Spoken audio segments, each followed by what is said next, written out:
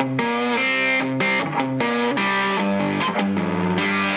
brain might just help you learn something in more ways than one. Welcome to Dr. Gary Bell's Absurd Psychology. Dr. Bell is a licensed marriage and family therapist. He'll be your guide on this crazy exploration designed to bring life back into our existence. Can you become the element of change in an ever-changing world? Possibly, but you've got to listen on to find out. Now here is the host of Absurd Psychology, Dr. Gary Bell. Welcome, everybody. All right, we're talking about critical race theory today, and what makes that a psychological construct that I would need to talk about it. But the deal is our civilization, our society in this world is evolving and changing extremely quickly, and people are trying to adapt to what's going on. And when we integrate critical race theory, it really shakes up the social construct of how we exist together, and it enlightens us, which is good because it gives us knowledge, but at the same time, it really does tear at the fabric of how we've originally been operating. And it doesn't really, I don't mean that in a negative way. I think what it does is it actually enhances our sense of understanding of each other. But we have to understand, what is this thing, critical race theory? It's called I'll call it CRT to make it easier. But, you know, it's really legal theory. It's a body of legal theory, and it's an organizing framework in understanding human behavior, social processes, and it's relevant to racial categorizations. And so if you look at critical race theory, it examines the oppressive dynamics of society to inform individuals, groups, social transformation. And rather than embracing a colorblind perspective, critical race theory places at the center of the analysis a critical perspective on how racial stratification continues to influence the lives of ethnic minorities in the United States, and cultural and racial. And so if you think of colorblindness, it refers to the minimization or the denial of a role for race in the understanding of life as far as outcomes in different racial groups. So if you look at CRT, professionals that are working in cross-cultural environments can use critical race theory to facilitate a deeper understanding of how racial stratification is manifested in everyday experience and the enduring role that race plays in the lives of individuals, of families, groups, as well as the therapeutic process. But a lot of people are very upset because it presumes, in some regards, and kind of broadly labels that anyone that is white is prejudiced. And then the white folks are basically held under a spot or a random race theory of ideas of how they are prejudiced and why they are prejudiced. Enlightenment is a great thing, but when it is applied to people with judgment, that in itself can take away people's freedoms. And that is the basis of the problem with critical race theory. The other thing is if you look at critical race theory, the difference from actually examining history itself is written. And the problem with critical race theory is it's interpreted history. That means it depends on who interprets. And so it's got a lot of leeway as far as people examining prejudicial behavior and judging that and then reflecting that as fact. And that's why a lot of people have problems with it. On the surface, critical race theory actually does offer enlightenment. It offers social transformation, which is very, very important. But somehow, in some way, we need to take the radicalization and the judgment out of it, because that aspect of it is what makes people go against each other rather than, and it divides people. And that's where, if we look at it today, that's really the problem of it, that anybody that defies critical race theory is all of a sudden looked at as a prejudicial person. And that's very sad.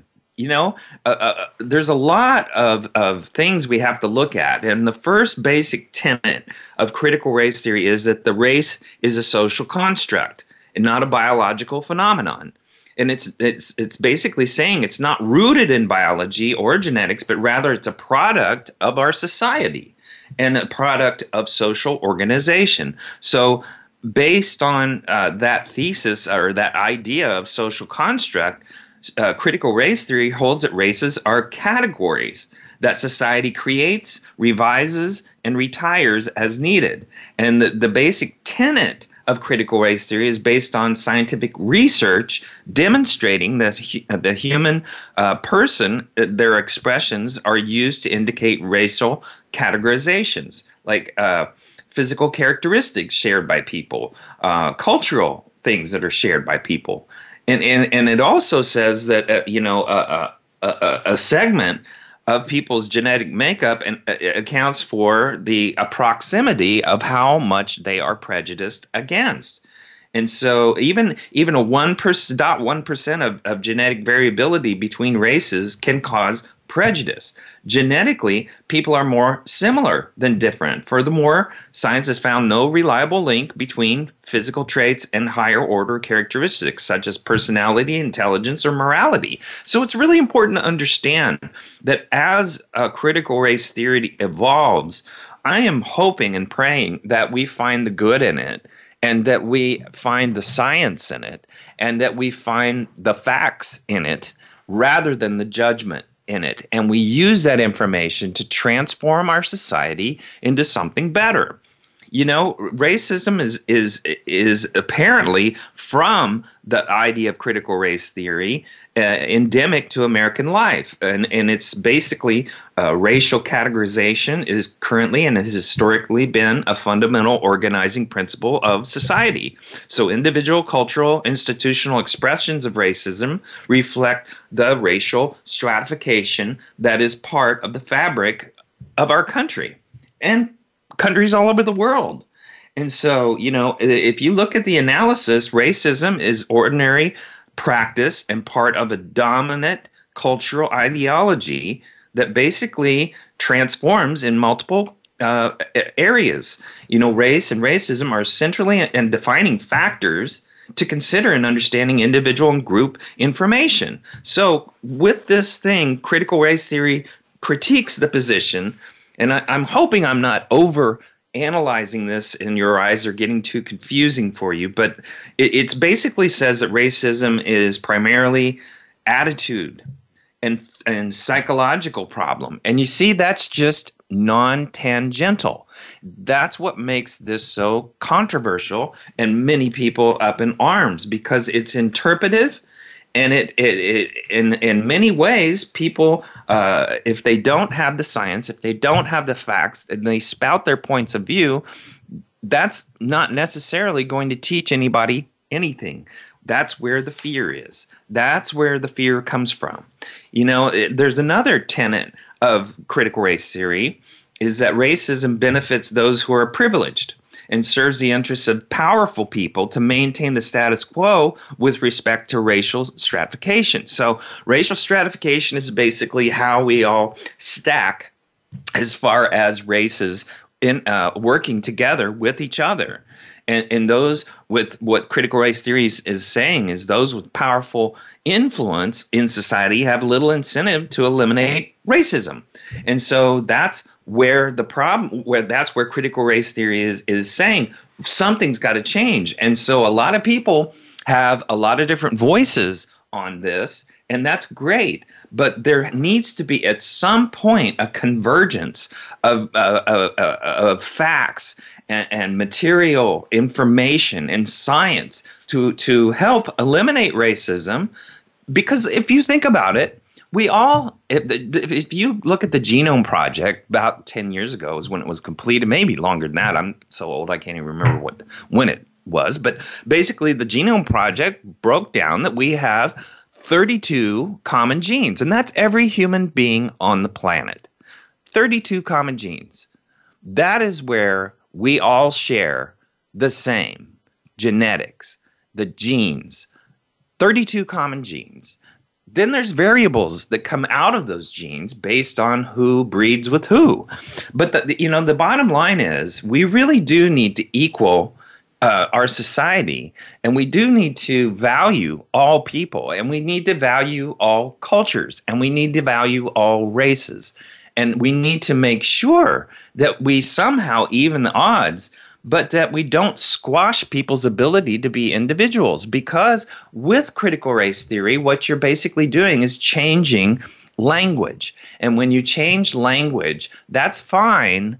But what it does is it milks down people into a more social structure like Marxism and communism and socialism and all that stuff, because it milks down the person to where they can and cannot do certain things. It also takes away freedom and free will and the ability to think for yourself, because now we have to think from a social construct rather than think for ourselves as human beings and then keep ourselves in check.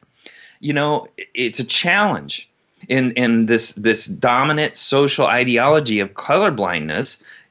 Race neutrality and the myth of equal opportunity ignore the reality that the deeply embedded racial stratification all over the world impacts quality of life for those who are not dominant. And those subtleties can only really be found by the people who live in that world, who see that, who understand it. You know, we all behave differently if we're around a cop and we drive differently, certainly, when we see cops. And that it just shows you how people are influenced by the uniform. Well, the same thing goes by race, the same thing goes by culture, and the same thing goes by as the world. But you have to understand, if you're going to embrace a culture, any culture, if you're going to embrace a race, any race, that also embraces certain values depending on where you're located. And those value systems may be vastly different than the ones embraced by other people. And so what we have to say is now we're trying to blend values of all cultures into one pot. But then we lose what's called character. And character is your ability to make decisions so people know who you are. And that sadly goes somewhat against the critical race theory. And so, you know, we have to understand that we are creating problems in a sense of deconstructing individuality and turning us all into one socially acceptable society. But we are not built to be perfect. We are all flawed, and we all have good and evil inside of us, and we don't all fit into cookie cutters. And that comes up to the problem. The other issue is that we do need to give a stronger voice to people that are prejudiced, that lack opportunity, that lack the ability to have the tools they need to live a better life, that want to grow in a corporate world and have better jobs, better opportunities. I think what's happening in this world naturally is that we all recognize this as a problem and we are doing a better job. But critical race theory wants to crack it open and say, aha, you see it, now you got to change it. And that's great. That's great if we have facts instead of interpretation. You know, racial identity and racial identification are influenced by racial stratification by all means, and that is in all societies. And it's perceived, you know, the silence towards the race and the silence towards the prejudicial activity loses the significance of racial and ethnic groups having a voice. And I get that. The problem is are they wanting to blend too? Are they wanting to compromise too? Are other cultures and other people of other skins, colors, and all that kind of stuff, do they want to blend? Let's hope so. I think all of us want to blend. I think it'd be nice if we really did level the playing field. And as corporations, I think it's really smart for them to try to pick the right person and try to be good to all people, and not just treat one place differently than the other. One of the biggest problems with what the Black Lives Matter movement and the attacking of the police is that oftentimes if you walk through a prison, you're going to find lots of black people and lots of Hispanic people. And yes, you're going to find white people, and you're going to find other people of color too. But the bottom line is the majorities are those colors, is the black. And so unfortunately, it's presumed that all police are first looking towards black people rather than looking towards any other race. And that's another argument coming from the critical race theory, which all of this has truth to it. All of it has perceived truth to it too. However, it is not the truth. And so what we need to understand is these decisions are all made individually and circumstantially. And the problem is with any theory, it's trying to blanket you with and give you a value system to operate by, rather than to teach you a different value system and let you assimilate it into your own value system. People can't own critical race theory unless they own it from their own individuality. So, what they're saying is people also are, when we look at white superiority, a sense of valuing anybody else of any other culture, things factor in like trustworthiness, intelligence, leadership, credibility, standards of attractiveness. All of these are among characteristics which are quickly attributed from what people believe in the critical race theory is only white people. However, when there's an idolization of that, what we're really not understanding is that we all need to begin to learn to look at people as people and stop having agendas. And the more that we do that, the better off we're going to be. We can be healthy. We can be healthy as rugged individuals forming our own value systems and working together. But when people are prejudiced against, it makes yourself lose your integrity. And if you want to lose integrity, stick with your prejudices. Or the better thing to do is try to find a happy medium or find awareness and consistently evolve as a human being to understand what fits and what doesn't in your life. Is there prejudices? Are they acceptable? And how do they weigh against your integrity? Because integrity, when you die or when you get old, is about the last thing you have that makes you attractive.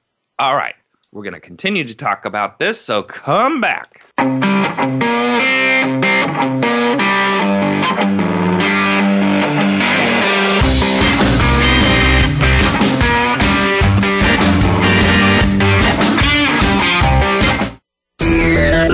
Friend us on Facebook to keep up with what's empowering the world. Voice America Empowerment. Dr. Gary Bell is available for speaking engagements as well as teaching at your seminar or workshop and life coaching via telephone, Skype, or in person in the Seattle area. Dr. Bell brings his no-nonsense, straight-from-the-hip discussions each week on the show, but it doesn't stop there. Learn about motivation and psychology, one-couple marriage repair, a 2-day workshop in Seattle, and more. Visit drgbmft.com today or call Dr. Gary Bell at 951-818-7856. That's drgbmft.com or 951-818-7856. Listen for Transformation for Success with Dr. Barbara Young. Her show topics cover creating lasting transformation in challenging environments and how creating change can have an impact on the success of individuals from a mind, body, and spirit perspective. It's going to be inspiring and uplifting each week. So tune in on Tuesdays at 12 noon Pacific Time on the Voice America Empowerment Channel, and also listen on the Voice America Business and Influencers channels. Transformation takes one step at a time. It's time. It's time to serve, learn, change the world. Tune in each week for the power of young people to change the world, hosted by NYLC's CEO, Amy Mewers. The program is a forum for both young people and the adults who love and support them. We make connections with others through stories of change, partnership, and new perspectives of issues facing the world today. Be sure to join us every Thursday at 6 p.m. Eastern Time and 3 p.m. Pacific Time, or anytime on demand on the Voice America Empowerment Channel. Friend us on Facebook to keep up with what's empowering the world. Voice America Empowerment.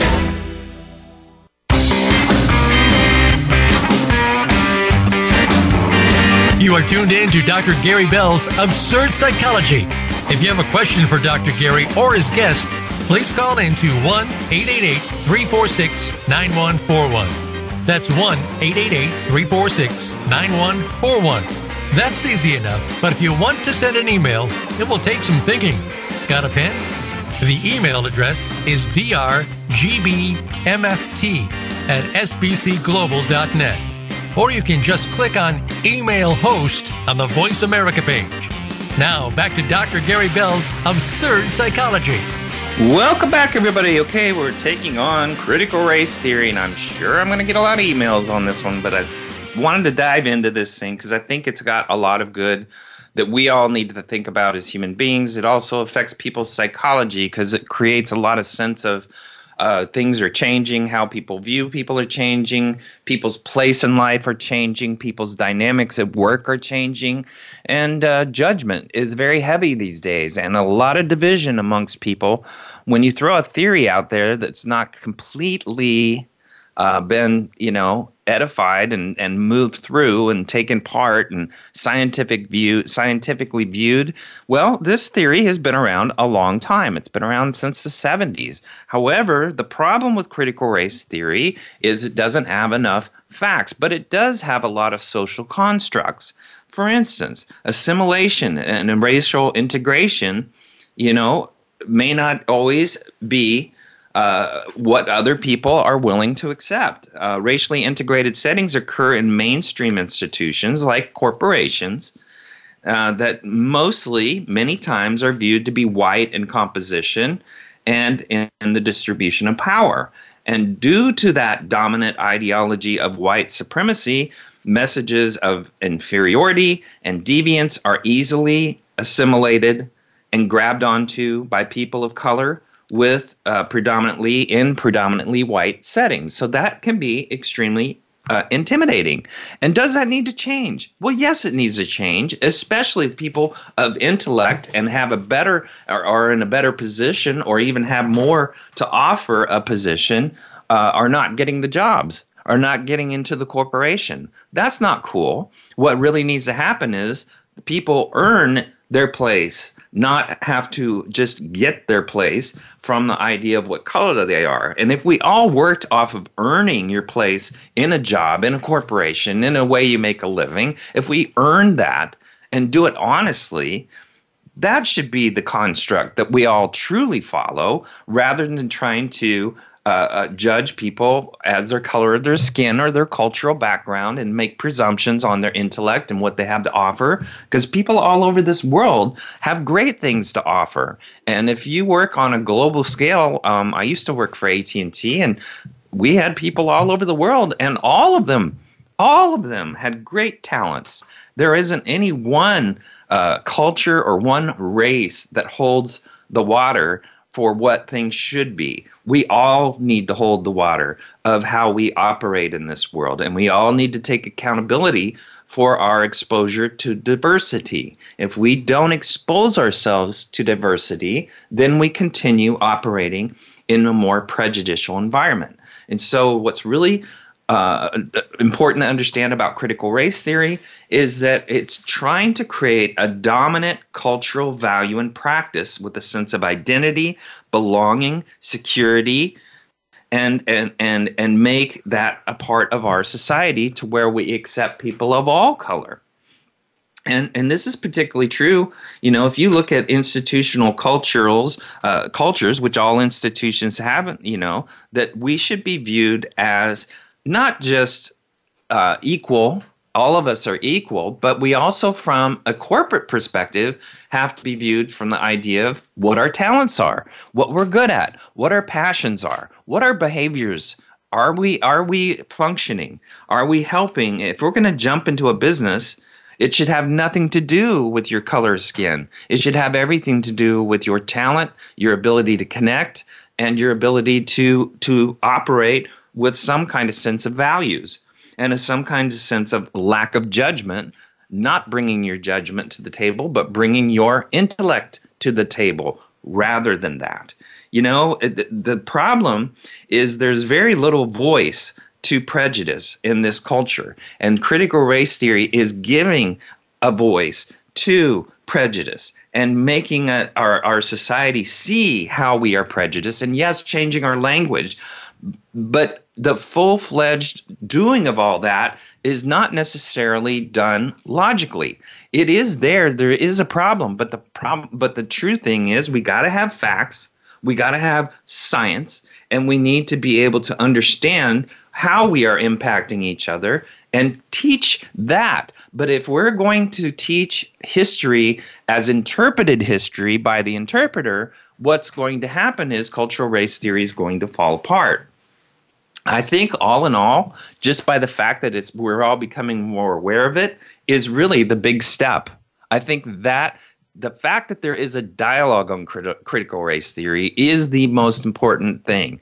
And over time, even though critical race theory is sitting there as a theory, the more that we understand it and the more that we work with it, the more we're going to pull the good stuff out of it and operate with that. But if we blanket with their tenets that they've outlined with critical race theory, we're going to have a lot of judgment and a lot of prejudice and a lot of reverse prejudice too.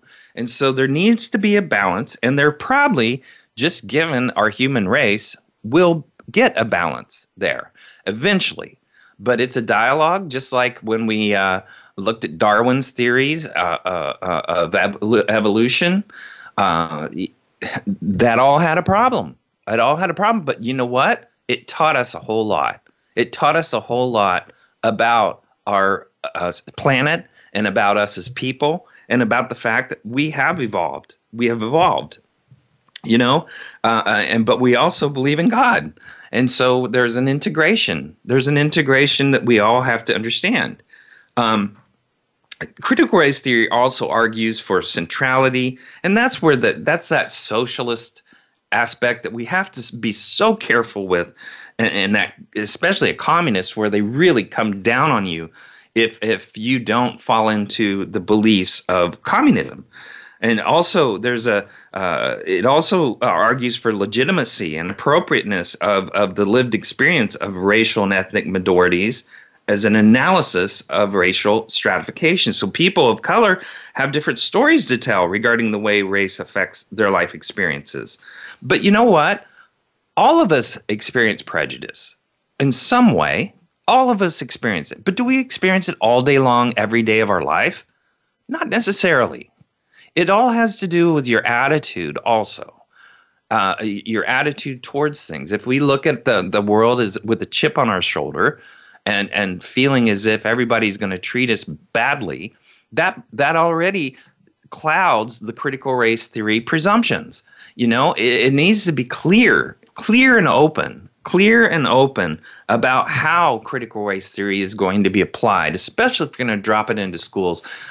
Me personally, I don't think that dialogue is ready for school. I think we need more facts. We need more understanding. We need more social implementation. And it needs to be honest that it is a theory. It is a theory, and it's not facts. And that theory does have truth, and that needs to be honored. The other thing is critical race theory insists on contextual analysis by placing race and racism in a cultural and historical as well as contemporary social political context. So now critical race theory is entering into politics, which it's been doing for a long time. And they're trying to use law and the legal system, which was the basis for critical race theory, is legal. They're trying to apply that into politics to make part of it law. And that argument is going back and forth, and nobody's landing anywhere good on it. Everybody's upset. Many people don't respect each other's perspective, and the truth will come into the middle. And yes, I do believe this theory will have some good in our legal system. I think it'll have some great things that'll help our legal system. But the broader historical landscape has shaped the present times. And so what they're saying is history itself doesn't really reflect on race and all of the factors involved in racism and all the factors that go into prejudice. And so that's fine. That's good to understand that maybe there does need to be a social context where people understand history from that perspective. But once again, that's interpreted history rather than written history. And so we have to be really careful with that to understand the difference between, am I learning history or am I learning my professor's view of critical race theory through history? And that could be a problem. That could be a problem, really. And the sad thing is that's why parents get so upset, because our college institutions are full of people that have very different perspectives on life, often liberal, different types of politics, often liberal, and they're not centered. And so the problem is our kids get brainwashed. And then you put that into public school systems in states where it's more socialist, like Washington or other places like that, Oregon, other places where they're more socialist. And basically what happens is these theories get dropped into these kids' lives without really understanding that they're biasing them in a different way. And is that healthy? I'm not sure it is. I don't think it is in those venues. I think it's still something that all of us have to continue dialoguing back and forth on, and coming down and honing down to how this affects us, and honing it down legally so that we can make our society more just and fair. But do we want to steal people's freedom? Do we want to steal people's free will? That's not a cool thing. CRT, critical race theory is, a mid-20th century movement. It actually came from Karl Marx, and it was advocated by German writers, Theodor Adorno and Max Horkheimer. And basically the next stage of it came from the mid-20th century into the 70s by applying some of the ideas from critical race theory in the study of law. And so it came from many of our legal schools. And there's a lot of literature on critical race theory. A lot of it's has a lot of jargon, has a lot of familiar words with new and often obscure meanings. But there's a way to evaluate this field, and indeed any other that pretends to embrace all the human experience in a scientific way. We have to understand what are its values, what are the facts in which it deals, how good is the logic of its arguments. And boiled down to these fundamentals, it can be easily accessed because there is so much information on it. The problem is putting it all together, like trying to do that for this show, is very hard. Much of sociology, personality, social psychology, these questions can be answered as what? Values, finding the truth. That's great. There's demographic data, results of experiments, randomized samples. That would be nice. And I think there are some out there. There are some studies out there that have been done. And those things can be used to hone down how we can blend as a society in better ways and not judge each other. And the problem is we're human, and we do judge each other, and we get traumatized, and we're emotional. And emotions are not logical. And people, when they do prejudice, they're emotional. They're making broad, sweeping judgments. And that is not smart, that is not good, and that is not helpful. And it's not a great way to live or blend in a society. We do not need to be making broad stroke judgments of each other. We need to look at each other as people and understand each other as people and respect each other as people and hear each other as people. And this is the problem. You've got to be able to hear other people's perspective if you're going to embrace critical race theory. That means you're not looking for it to be something you agree with. You're looking for it to see if it's something you can learn from, or hear something that you've never heard before, or understand a different perspective that you've never thought of before. And that is how we evolve as people. That's how we evolve through life. Our views change, and that's a good thing. That's a really good thing.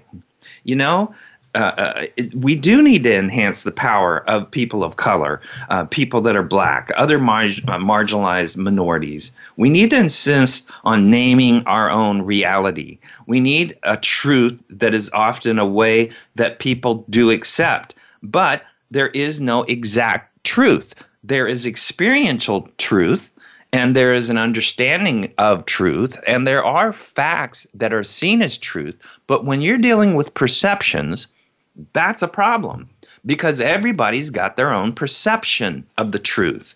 And so critical race theory is calling for a the truth, where there is not a the truth, but there needs to be a framework that allows people's differences.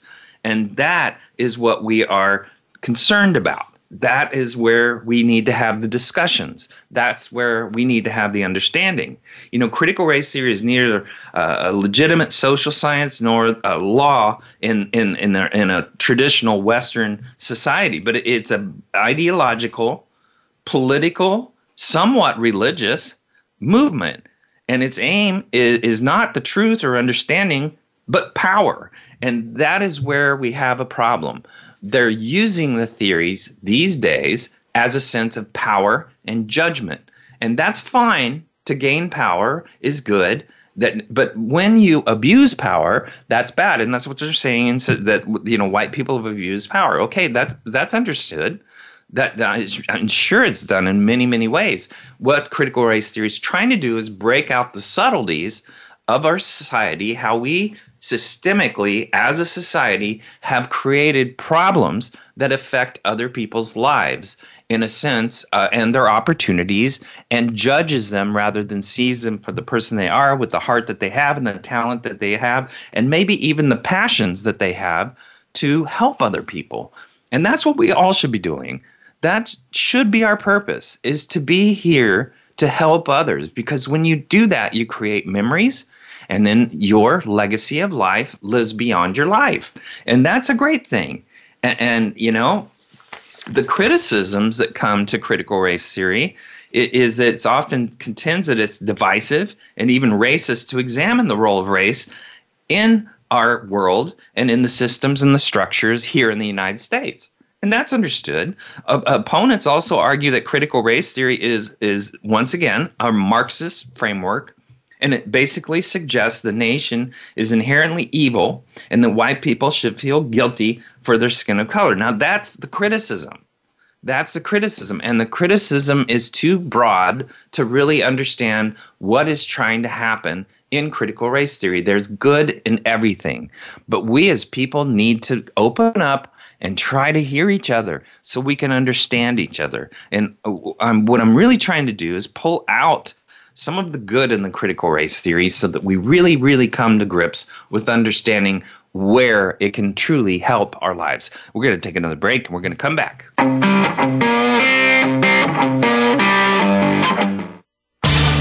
Change your world. Change your life.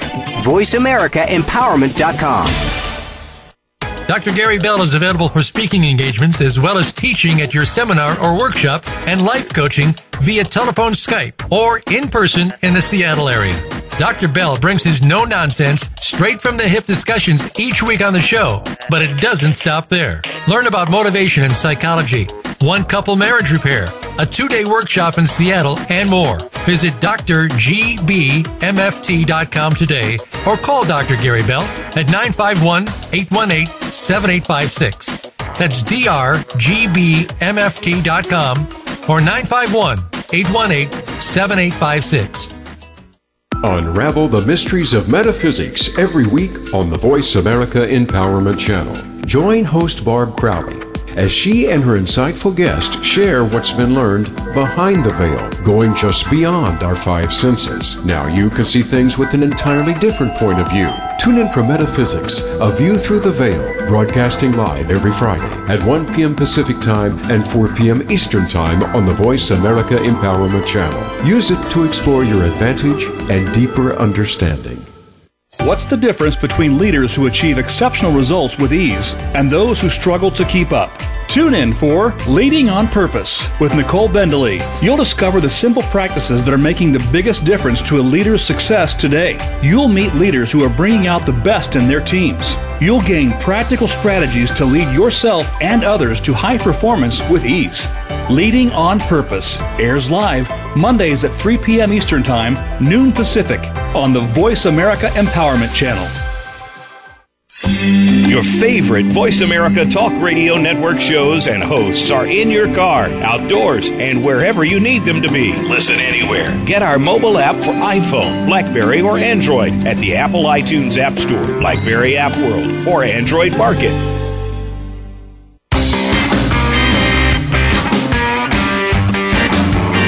You are tuned in to Dr. Gary Bell's Absurd Psychology.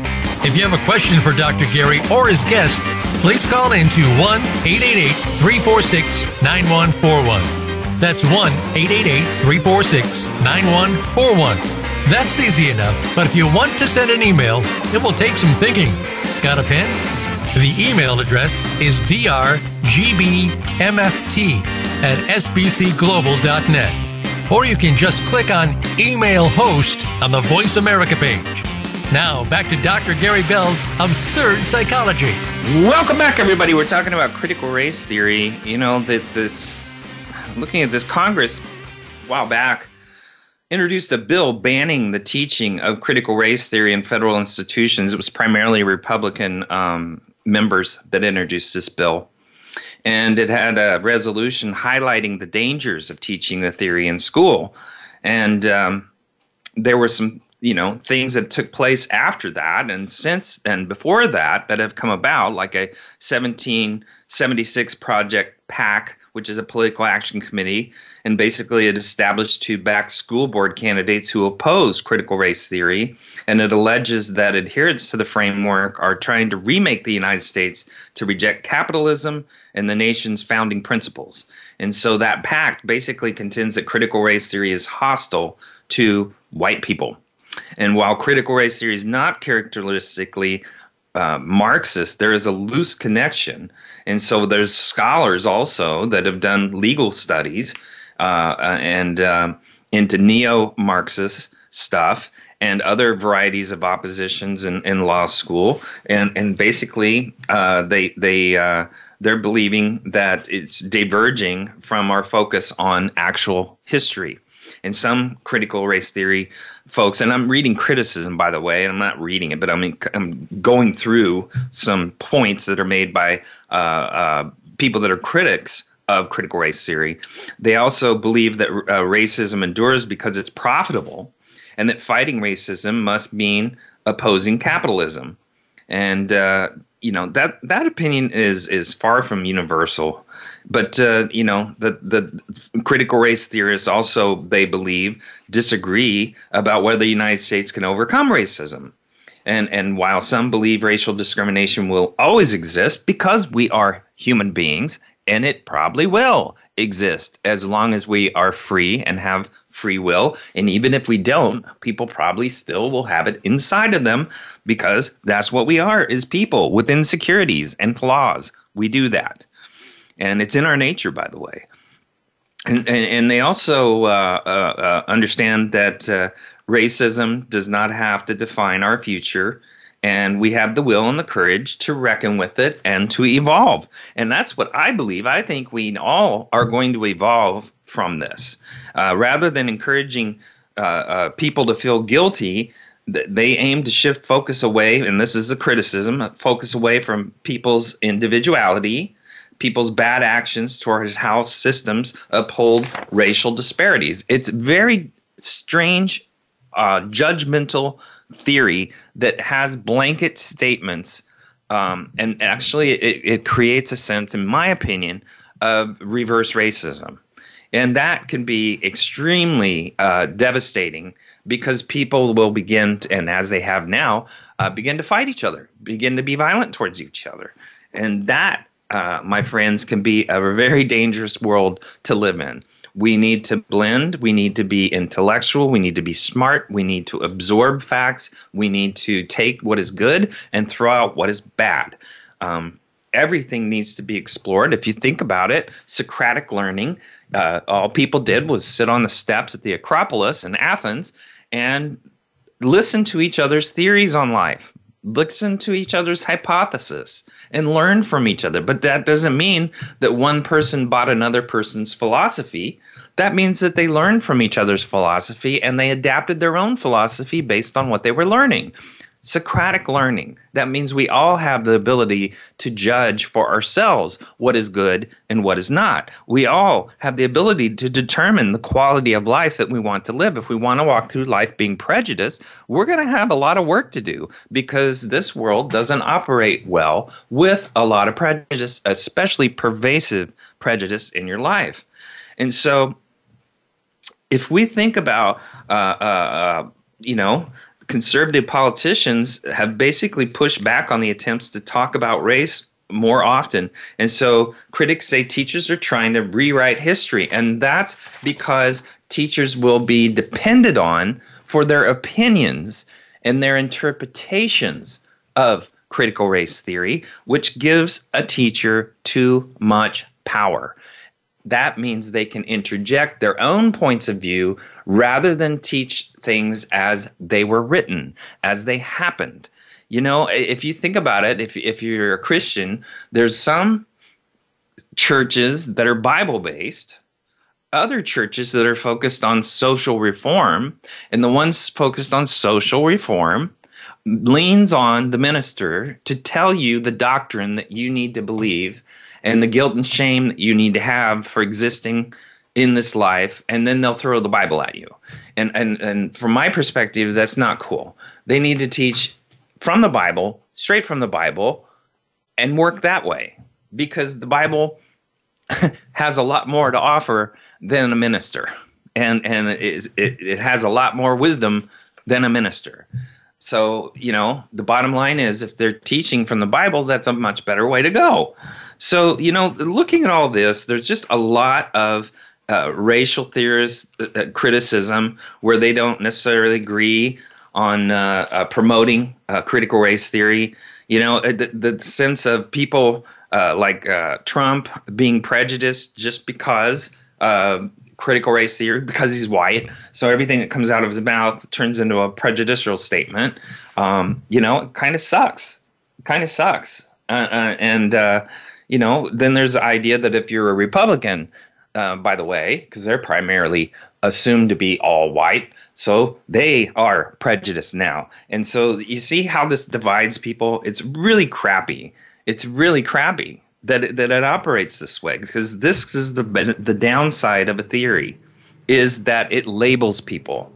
And that's exactly what we're trying to defy, is the idea of any culture, any race, person actually being labeled. But now it's labeling people as bad.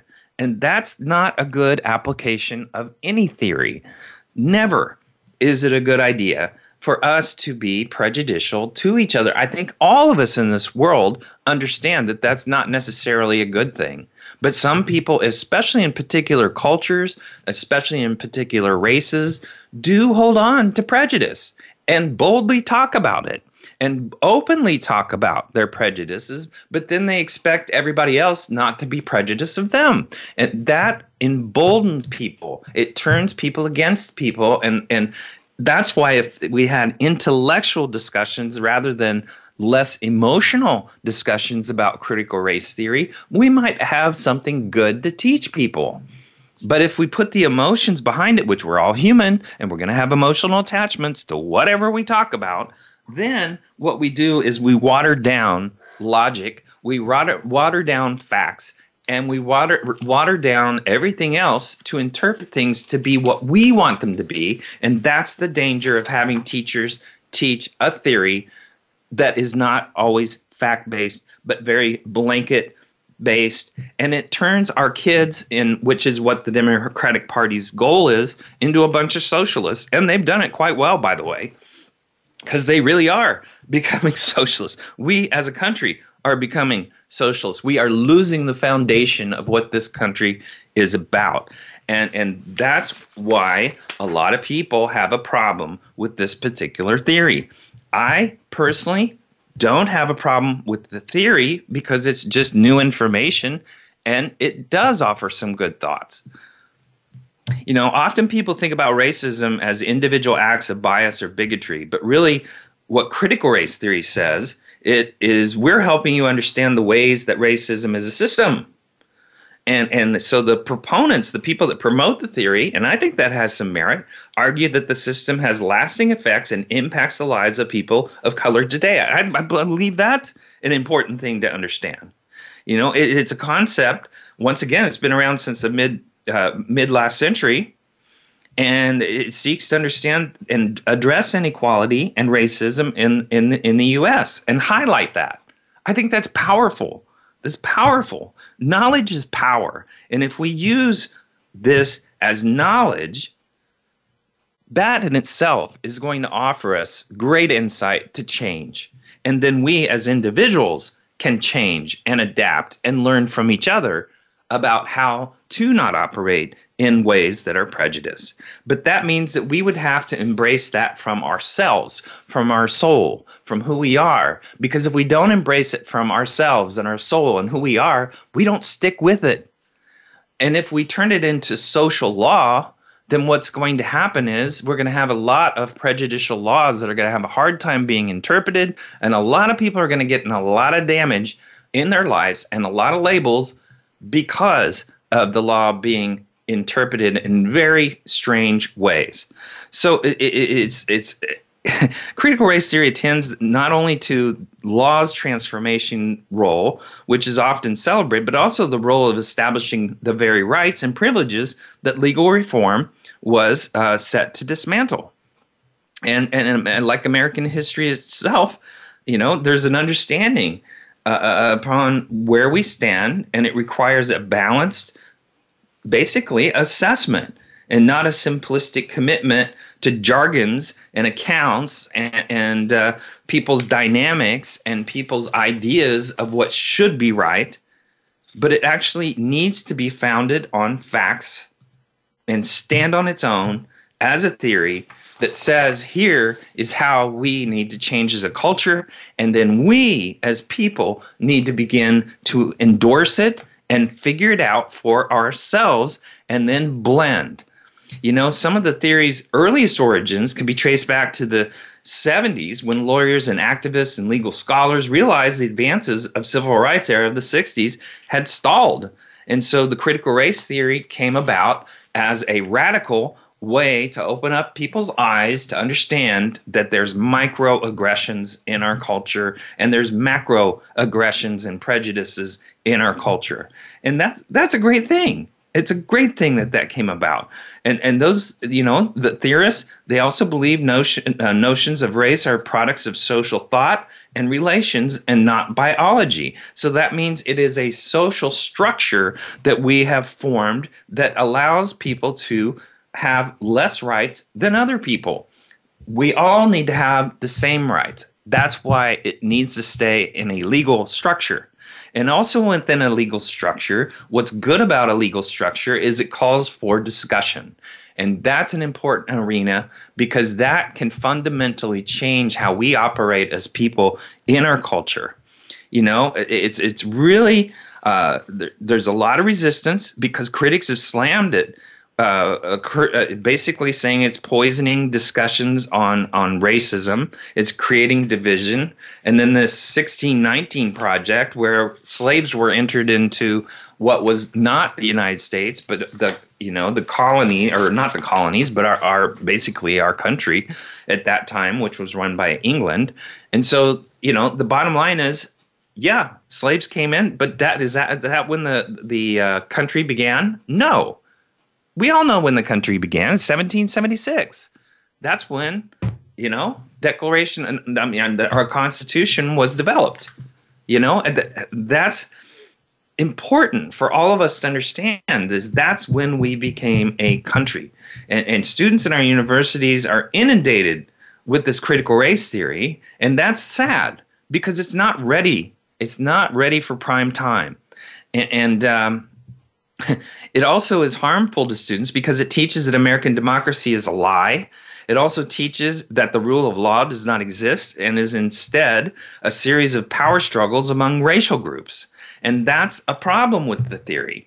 You know, it's sad, but when the theory comes about in that direction, what it's doing is it's tearing itself apart because it's offering weak arguments and a lack of logic. Well, I took a swing at it. That's our show. I'd love to hear from you. And you can always do that through our webpage at voiceamerica.com, the Empowerment Channel, Dr. Gary Bell's Absurd Psychology. Now, remember, being an old school person in a hookup culture is a special kind of hell.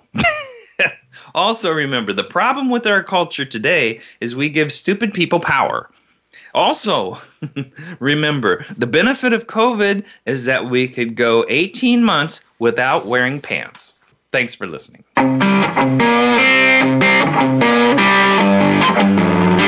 That's our show for this week. Please join Dr. Gary Bell for another edition of Absurd Psychology next Tuesday at 2 p.m. Eastern Time, 11 a.m. Pacific Time on the Voice America Empowerment Channel. Now go impress your friends and family with what you've learned today and have them tune in next week so they can be almost as smart as you.